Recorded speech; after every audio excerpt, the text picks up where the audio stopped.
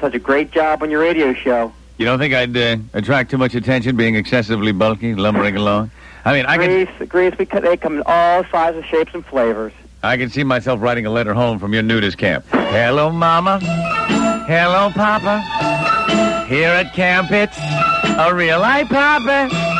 Lots of tatas, some are sagging, and a couple at the beach was teabagging. I wear nothing on my torcus. Take a leak out behind the bushes. Some mosquito bit up the dad. For the young Quinteen I packed, I was real glad. Folks are nice here, they get cozy, but it's forbidden to enjoy Rosie. If you're 10 hot, it's a no-no. We all hang a towel to keep it hidden. Took a massive on a bear trap.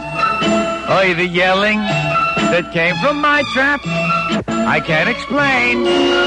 If you let me, I accidentally amputated all my hammies.